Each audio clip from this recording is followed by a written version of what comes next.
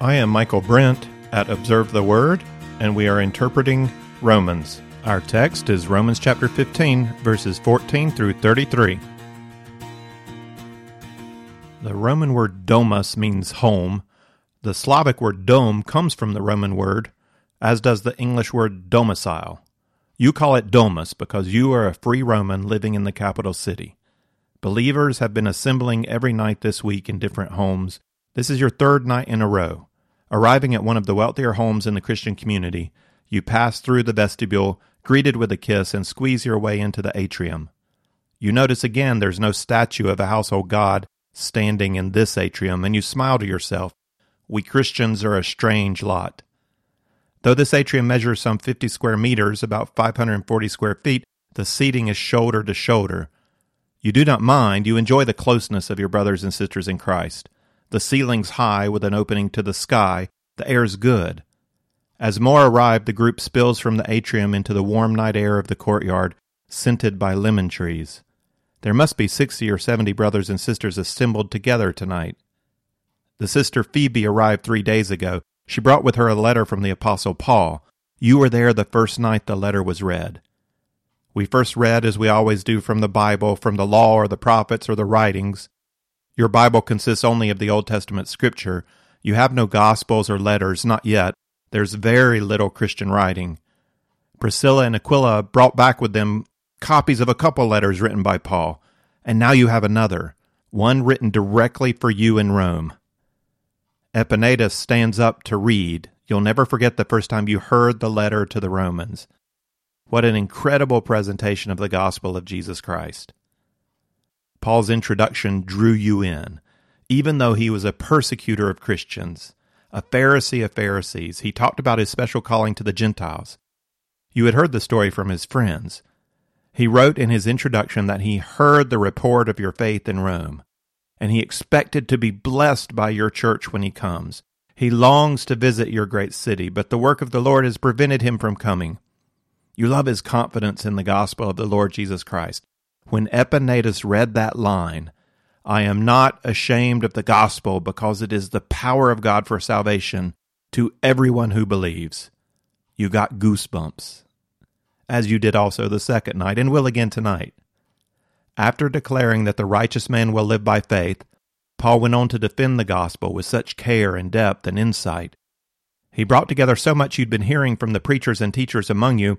He answered so many questions, raising so many more. He proclaimed freedom from the Old Covenant law. Christ is the end of the law, he says. Still, he rooted everything in the law and the prophets. He taught about Abraham and quoted David and Moses. From the Psalms, Genesis, and Deuteronomy, from Habakkuk and other prophets, especially Isaiah, a lot of Isaiah. He preached the freshness of the gospel while keeping it rooted in the deep, rich soil of God's Word. Some of your teachers lean towards formulating the gospel as though it's a new Christian law, parallel in form to the old. Others lean in an opposite direction, almost degrading the old in order to promote the new. Listening to Paul that first time, your emotions went both ways. He stuck to the old. No, he's preaching something entirely new.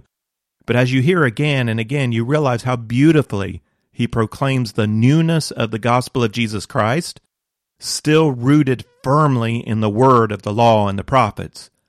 You hear Paul declare how you are justified by faith, then also empowered in grace, and finally included through mercy. You, a Roman Gentile, justified, empowered, and included through the gospel of Jesus Christ, the Jewish Messiah, humanity's Messiah. Oh, the depth of the riches of the wisdom and the knowledge of God. You remember how Paul then shifted from proclamation to exhortation. And he described it as worship, offering ourselves as living sacrifices. Living for God is an act of worship. We're to be a new community. And you realize how much good already exists among you and how much more growth you long to see. And then there's the rebuke, a gracious rebuke, though still a rebuke, that you all take care not to ruin your work to build the kingdom of God over the non-essential issues of food laws and holy days. You come again to the conclusion as Paul turns from exhortation to speak about his mission to the Gentiles and his travel plans, and to greet everybody he knows in Rome. You decide to come again the next night. You admit that your mind wandered during the reading, taking a thought and running with it for several minutes before you came back again to listen. You're just beginning to catch elements of Paul's structure, to see how he brings together different parts. You especially enjoyed the chiastic parts of the letter. That was artfully done. But you know there's so much more to the teaching of Paul. In a lifetime of serving God and learning about Jesus, you sense that you can come back to this well again and again. We've arrived at the conclusion to Paul's letter to the Romans, this amazing letter.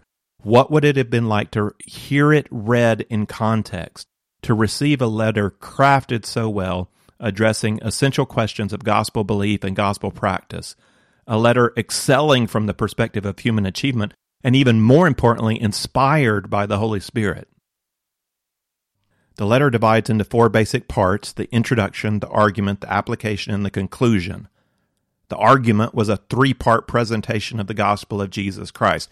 Paul first took us to court to show how the gospel saves humanity from the curse of sin. We are justified by faith. That was chapters 1 through 4. Then Paul addressed 2 challenges to the good news of justification by faith. First, what about sin? Does the gospel of grace promote sin? By no means. The gospel of grace motivates and empowers the believer for righteousness. That was chapters 5 through 8, empowered in grace. Second, what about Israel? Does the end of the law mean the end of God's faithfulness to Israel? By no means. The gospel of Jesus Christ includes through mercy, both Jew and Gentile. That was chapters 9 through 11. Concluding his argument section where he establishes us in the truth of the gospel, Paul then moved on to chapters 12 to 15 to exhort us to live out the gospel as a new kind of community. And we just finished this practical application section with a personal charge to the Romans to accept one another in spite of disagreement over issues of conscience. And at the very end of that exhortation to acceptance, Paul came back again to the prophetic vision of Gentiles being incorporated into the people of God. The Messiah will rule over the Gentiles who will give God glory through their heartfelt obedience. Verse 15-12, Isaiah says, "There shall come the root of Jesse," that's the Messiah, "he who arises to rule over the Gentiles. In him shall the Gentiles hope." The newness of the new covenant establishes Jesus as king over all peoples, issuing an invitation for all peoples. Ending the application section with a focus on Gentiles living to the glory of God does 2 things. First, it ends the application section with an emphasis on life as worship. Gentiles believing in God bring him glory as they live lives of worship. Ending on Gentiles living to the glory of God also provides a transitional bridge to Paul's conclusion, where he returns to his special calling as apostle to the Gentiles. We're going to cover the conclusion in 3 lessons. In chapter 16, we'll consider Paul's long list of greetings and his final words to the Romans. In this lesson, we'll cover Paul's report about his mission in chapter 15, verses 14 to 33. In this section, Paul shifts to the more personal communication that we saw in the introduction of the letter, verses 1 to 17. He used there the 3 classical Greek categories of persuasion, logos, ethos, and pathos. Logos is the message that Jesus is the Christ and salvation comes through him. Logos was presented in the first few verses of the letter, the entire argument section, and will be covered again in the last verses of the letter. Logos is the content of the message. People can be persuaded by the facts of the message, but persuasion drops dramatically if the audience does not accept the credibility of the messenger, or if their heart is not engaged. Ethos establishes credibility, and pathos draws in the heart. As in the introduction, Paul employs all 3 elements of persuasion in the conclusion of the letter. We especially see ethos and pathos in chapter 15. As we read through the text for this lesson, in addition to hearing Paul express details about his past and future mission plans, listen also for ethos and pathos. That is, listen for ideas that establish Paul's credibility and for the phrases that communicate to the heart of the Romans. How does Paul draw the Romans towards accepting his message? Let's read the whole passage, Romans 15, 14 to 33. And concerning you, my brethren, I myself also am convinced that you yourselves are full of goodness, filled with all knowledge, and able also to admonish one another. But I have written very boldly to you on some points so as to remind you again, because of the grace that was given me from God to be a minister of Christ Jesus to the Gentiles, ministering as a priest the gospel of God, so that my offering of the Gentiles may become acceptable, sanctified by the Holy Spirit. Therefore, in Christ Jesus, I have found reason for boasting in things pertaining to God. For I will not presume to speak of anything except what Christ has accomplished through me, resulting in the obedience of the Gentiles by word and deed, in the power of signs and wonders, in the power of the Spirit, so that from Jerusalem and round about as far as Illyricum, I have fully preached the gospel of Christ. And thus I aspired to preach the gospel, not where Christ was already named, so that I would not build on another man's foundation. But as it is written, they who had no news of him shall see, and they who have not heard shall understand. For this reason I have often been prevented from coming to you, but now, with no further place for me in these regions, and since I've had for many years a longing to come to you whenever I go to Spain, for I hope to see you in passing, and to be helped on my way there by you when I first enjoyed your company for a while, but now I'm going to Jerusalem serving the saints. For Macedonia and Achaia have been pleased to make a contribution for the poor among the saints in Jerusalem. Yes, they were pleased to do so, and they are indebted to them. For if the Gentiles have shared in the spiritual things, they are indebted to minister to them also in material things. Therefore, when I finish this, and have put my seal on this fruit of theirs, I will go on by way of you to Spain. I know that when I come to you, I will come in the fullness of the blessing of Christ. Now I urge you, brethren, by our Lord Jesus Christ and by the love of the Spirit, to strive together with me in your prayers to God for me, that I may be rescued from those who are disobedient in Judea, and that my service for Jerusalem may prove acceptable to the saints, so that I may come to you in joy by the will of God and find refreshing rest in your company. Now the God of peace be with you all. Amen. Paul communicates ethos or credibility by asserting a special calling from God as a minister to the Gentiles. His mention of signs and miracles performed in the power of the Holy Spirit also attests to his credibility, especially since his co-workers in Rome can support the claim. Paul creates pathos by affirming the Romans in their faith and by talking about how he longs to see them and how he expects to be blessed by them.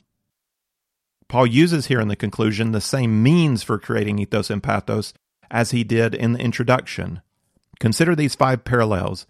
Concerning his affirmation of the Romans, he said in the introduction, your faith is being proclaimed through the whole world. And he says in 15:14, you yourselves are full of goodness, filled with all knowledge.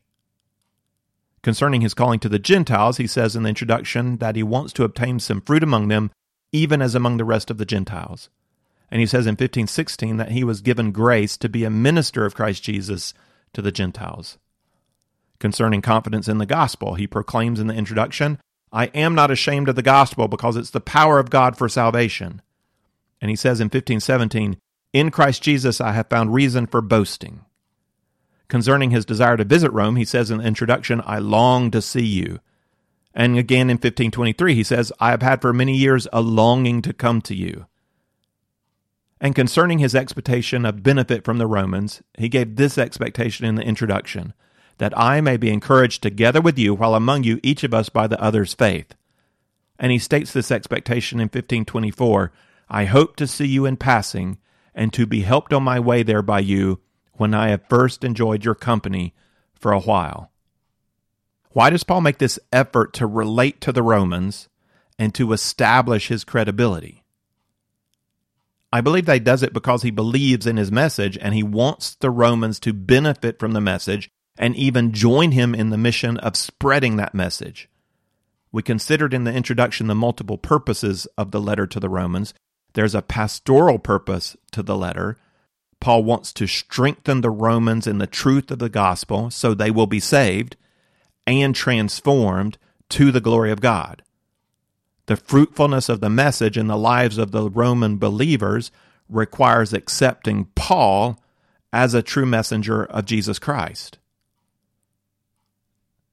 Along with the pastoral purpose, the letter has an apologetic purpose. Paul is establishing truth about the gospel of Jesus Christ by addressing criticism or challenges to his message. He's not presenting his message as a useful option. He's presenting his message as a definitive statement. For the Romans to stand strong in the defense of the gospel, they need to accept Paul as a credible defender of the gospel. Along with the pastoral and apologetic purposes of the letter, Paul has a missional purpose. This message should be proclaimed. How beautiful are the feet of those who bring good news. Paul invites the Romans to join him in the proclamation of the gospel, not only through their own witness in Rome, but by assisting him on to Spain. For the sake of the people in Spain who've not yet heard the name of Jesus, Paul wants the believers in Rome to accept him as a credible missionary with whom to partner in the work of the gospel.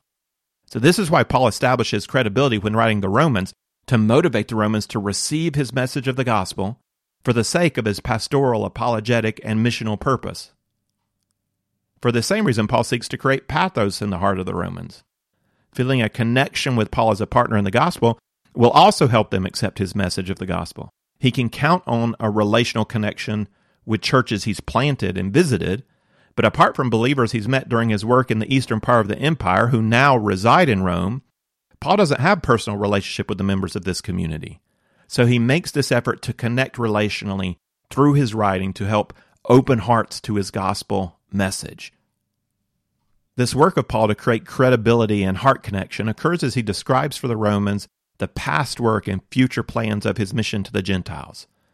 Paul gives us a lot of insight into his understanding of his calling.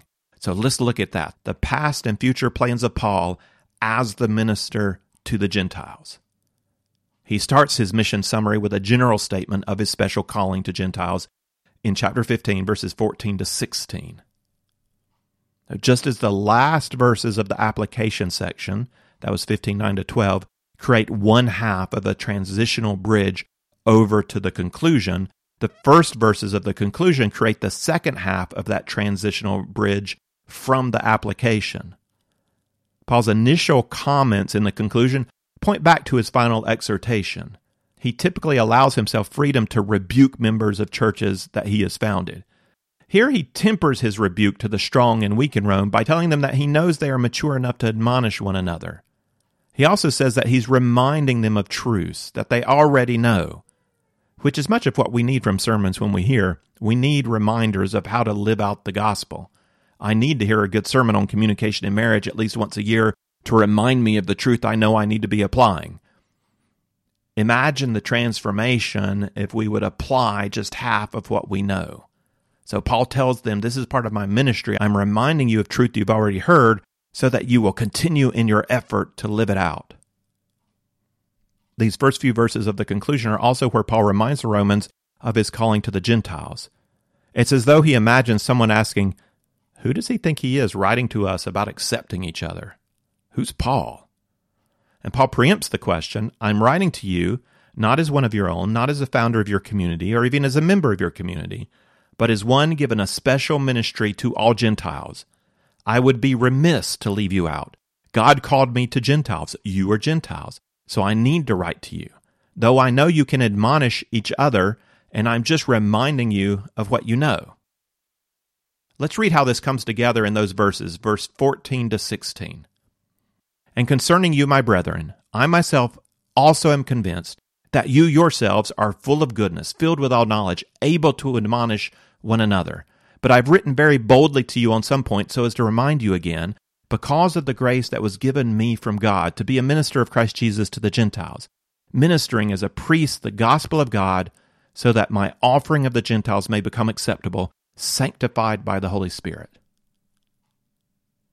Paul envisions his own service to God by expanding on the imagery of chapter 12, verse 1. There he associated the offering up of one's own life as an acceptable sacrifice to God. Here he sees himself offering up others as acceptable sacrifices to God.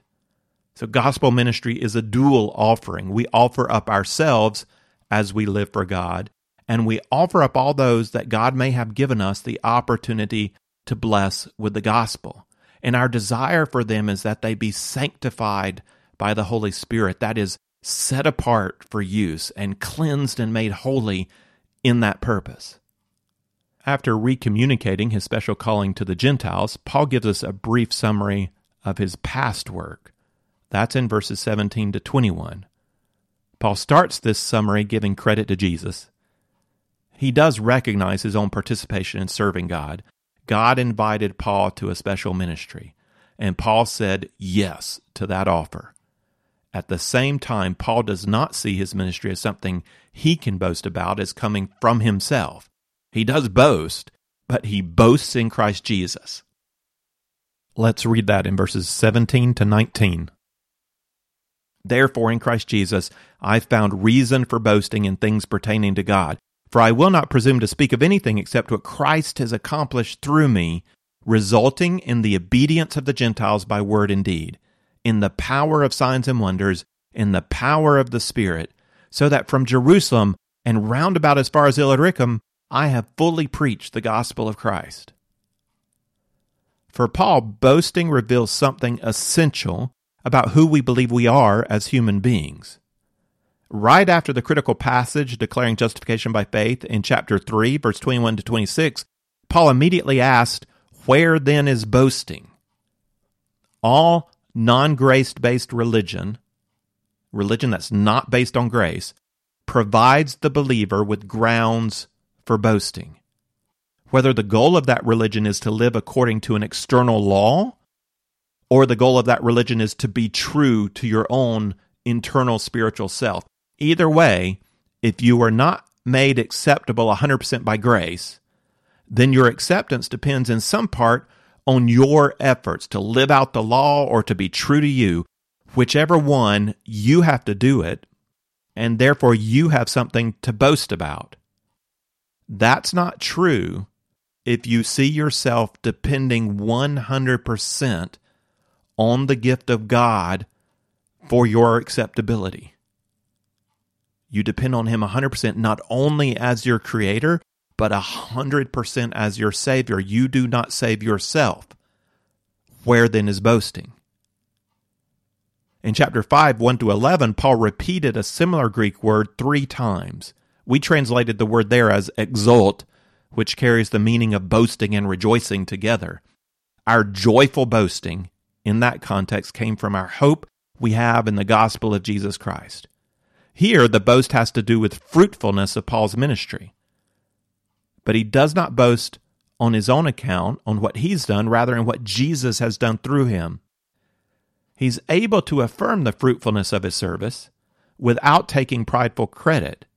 He is thinking soberly, not belittling his own contribution, but being sure to recognize his complete dependence on Christ for supernatural results. I imagine Paul keeping a running conversation with God in his head, praying before everything, "Let this not be by my power, but by Christ who lives in me. For it is no longer I who live, but I live by faith in the Son of God." And praying after everything, "To Christ be the glory for including me in the work He has done. Praise be to Christ." So Paul's able to rejoice in his own effort in the ministry as one who has run the race faithfully while giving all the credit to Jesus Christ. Now, Paul's boast in Jesus includes the scope of his ministry, from Jerusalem all the way around to Illyricum. Paul could have said that he had preached the gospel from Damascus all the way around to Illyricum, where he first came to Christ, or from Antioch all the way around to Illyricum, where he was sent out on his first missionary journey. But he could also start with Jerusalem, where he had a short but significant ministry after his conversion. He also continued to report back to Jerusalem as the mission to the Gentiles continued to expand. Starting with Jerusalem, Paul accurately understands himself as involved with the expansion of the gospel from the center of Israel out to the Gentiles. He really couldn't have chosen a more theologically important starting point than Jerusalem, from Jerusalem out. The endpoint of Illyricum is curious. Illyricum was the region north of Macedonia, bordered on the east by the Adriatic Sea, So starting in modern-day Albania and reaching up through Croatia. This is the only mention of Illyricum in the Bible, and the choice makes sense geographically, since from Jerusalem to Illyricum covers the entire eastern Greek-speaking portion of the Roman Empire. The curious question is, when did Paul ever go to Illyricum? There is a period of time during Paul's third missionary journey, recorded in Acts chapter 20, verses 1 to 4, when Paul traveled through the districts of Macedonia to Greece and back again, and it took several months. The Roman road called Via Egnatia stretched from the Adriatic coast city of modern-day Durrës in Albania. So that's if you come to the back of the boot of Italy and then just take a boat across the Adriatic Sea. Now you're in Albania, you're in Durrës. And that road stretched all the way through Albania, across what's modern-day Macedonia, into Turkey, all the way to Istanbul. And it passed through Thessalonica and Philippi. So Paul must have used this road on his second and third missionary journeys. And following that road from Philippi up to the coast would have taken Paul through Macedonian districts, as described in Acts 22, bringing him to the border between Macedonia and Illyricum. His statement that he preached the gospel round to Illyricum could mean that he preached up to the border of that region. You know, if he covered all of Macedonia, he would have preached up to Illyricum. Or it could mean that he actually entered into the region, like he went up the road to Durrës and just went a little further north, and he would have done some ministry in Illyricum. We don't know. We do know that Paul covered the major regions in the Greek-speaking portion of the Roman Empire. His comment that he fully preached the gospel in this area doesn't need to mean that everybody in Asia Minor, Greece, and Macedonia heard the name of Jesus. Rather, it means that Paul completed his pioneering ministry of planting churches in major cities and towns through the area that served as lighthouses or rescue stations for the further spread of the gospel. Paul's mission plan seems to have been strategic culturally by planting gospel communities among different Gentile peoples, strategic geographically by planting gospel communities in the various regions of the Eastern Roman Empire, and strategic socially by targeting urban centers where there was a lot of movement and the rest of the region might be reached. Additionally, Paul understood himself as called to pioneering ministry. He cared about the ongoing growth of the church communities he started. He made it a practice to visit churches he had planted on each of his succeeding missionary journeys. He wrote letters to these churches. He sent fellow workers like Timothy and Silas to these churches to help establish solid leadership of elders. At the same time, he also continued to press on into new regions, having as a basic principle the goal of taking the gospel to people who had not heard about Jesus. He did not stop and establish himself in one place. That's not Paul. This is in verses 20 to 21. And thus I aspired to preach the gospel, not where Christ was already named, so that I would not build on another man's foundation. But as it is written, they who had no news of him shall see, and they who have not heard shall understand. Paul's ministry shows the tension between using time and resources to build up the community of Christ and using time and resources to spread the community out. He has longed to get to Rome and beyond, but he's not only an evangelist. He can't just preach the gospel and keep going. His goal is not simply conversion of individuals. He consistently invested time in the establishment of gospel movements, of communities of believers committed to growing in Christ and proclaiming the good news of Christ. Sometimes Paul stayed in a location for days. On a few occasions, he stayed more than a year. So on the one hand, he did not just set up evangelistic meetings and then move on. On the other hand, he stayed only for short periods of time in a given location, counted by days, maybe months, rarely years. He prepared faithful men and women to take over the ministry of the church, and then he moved on. If he could, he might even move on before raising up leaders, but he would then leave fellow workers or send fellow workers to help with that task. From his past ministry, we have a valuable window into Paul's pioneering mission strategy. In the second half of our passage, 15:22 to 29, Paul gives the Romans insight into his present plans and his future plans. Looking to the future, Paul connects desire to visit the believers in Rome with his long-term plan to go to Spain. Spain had been dominated by Rome for over 200 years. It was a rich producer of olive oil and wine. The Roman road Via Augusta stretched across the Iberian Peninsula, so from the east in France all the way over to the coast of what's modern-day Portugal for 1,500 kilometers or 930 miles, connecting significant Roman towns in much the same way that the Via Egnatia stretched across the territory of Macedonia. Spain was a settled territory ripe for the harvest of the gospel. The mission to Spain would be Paul's first missionary journey in a primarily Latin-speaking region of the Western Empire. And most importantly, Spain contained millions of souls who had not yet heard the name of Jesus. By communicating his mission strategy of proclaiming Christ where Christ had not been heard, and by communicating his plan to only visit Rome on the way to Spain, Paul lets the Romans know that he has no plans to set up shop in Rome. Rome is not a promotion for Paul. It's not advancement for Paul. Rome is strategic as a mission center, both for the mission the Romans will do and for the mission Paul aims to do. Paul wants the Roman believers established firmly in the gospel, not only for their own benefit, but also to equip them for the role they can play in spreading the kingdom of Christ. And he lets them know that he looks forward to this partnership. Before Paul can go to Spain, however, he must go in the exact opposite direction to Jerusalem. That's sometimes the way it is with God. Paul had a calling of giftedness. He was passionate about that calling.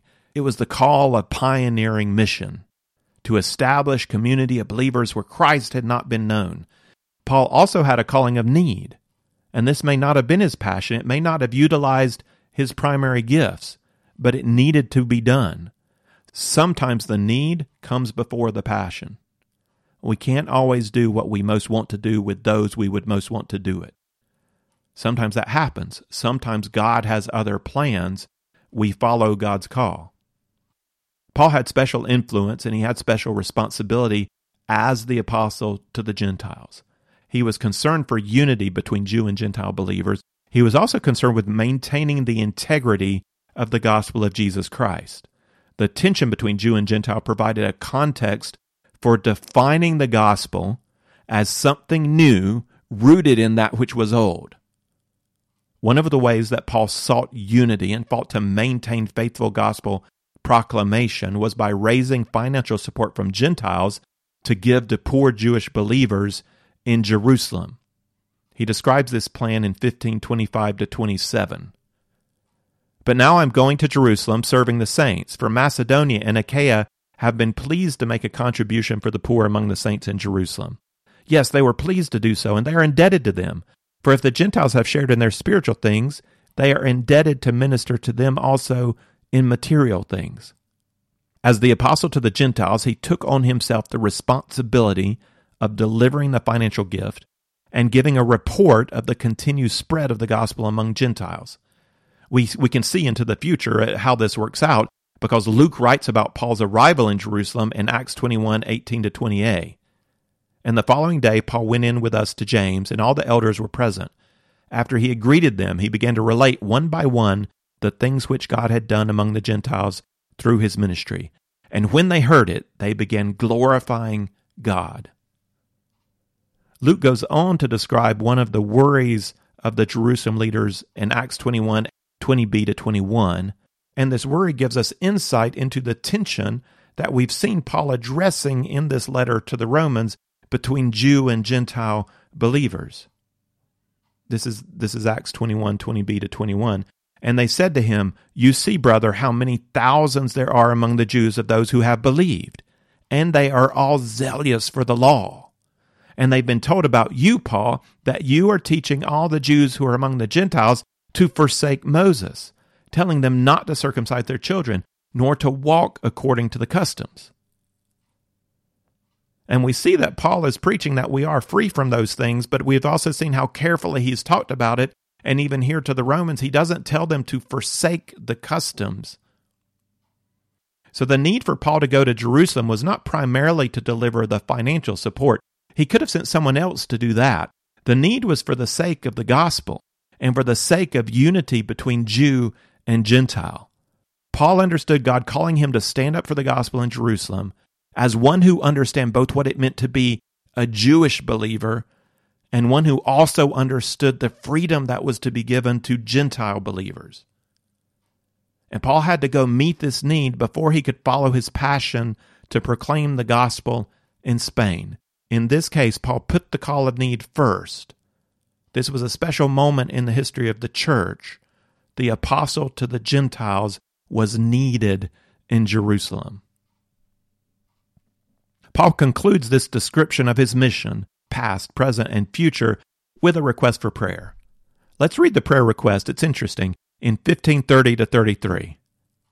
Now I urge you, brethren, by our Lord Jesus Christ and by the love of the Spirit, to strive together with me in your prayers to God for me, that I may be rescued from those who are disobedient in Judea, and that my service for Jerusalem may prove acceptable to the saints, so that I may come to you in joy by the will of God, and find refreshing rest in your company.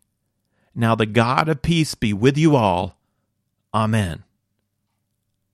I wonder whether Paul would consider this one of the prayers that God answered. I think he probably would have, but certainly not in the way he was hoping for. He asked that his service for Jerusalem may prove acceptable to the saints. That prayer came true. He was received by James and the elders who praised God for the work done among the Gentiles. He also asked to be rescued from those who are disobedient in Judea. This prayer was answered as well. When a mob seized him and took him out of the temple preparing to kill him, a Roman centurion intervened and arrested him. He was imprisoned, but alive. So we have to admit the prayer was answered. He was rescued from those who are disobedient in Judea, even if the answer meant he was going to be put in jail. Paul adds on to the prayer the request that I may come to you in joy by the will of God. Again, this did not happen the way Paul planned. After 2 years of imprisonment in Caesarea, Paul finally appealed to Caesar. He was sent as a prisoner to Rome, survived a shipwreck, and on arrival was put under house arrest, where he was able to receive guests. Not the way I would have wanted God to get me to Rome, but he got Paul there. And we must admit, looking back, that Paul had some pretty incredible adventures on the way. And that's how prayer works, isn't it? If your mind is focused on the work of God, and your heart is motivated by love for your King, then you can really trust Him to answer your prayers however seems best to Him. And you know in the end it will also be revealed that however is best for God is also best for you. If you would like the text of this lesson with some resource questions, or if you'd like to see overview charts that go along with our study of Romans, then check out the resource page at observetheword.com.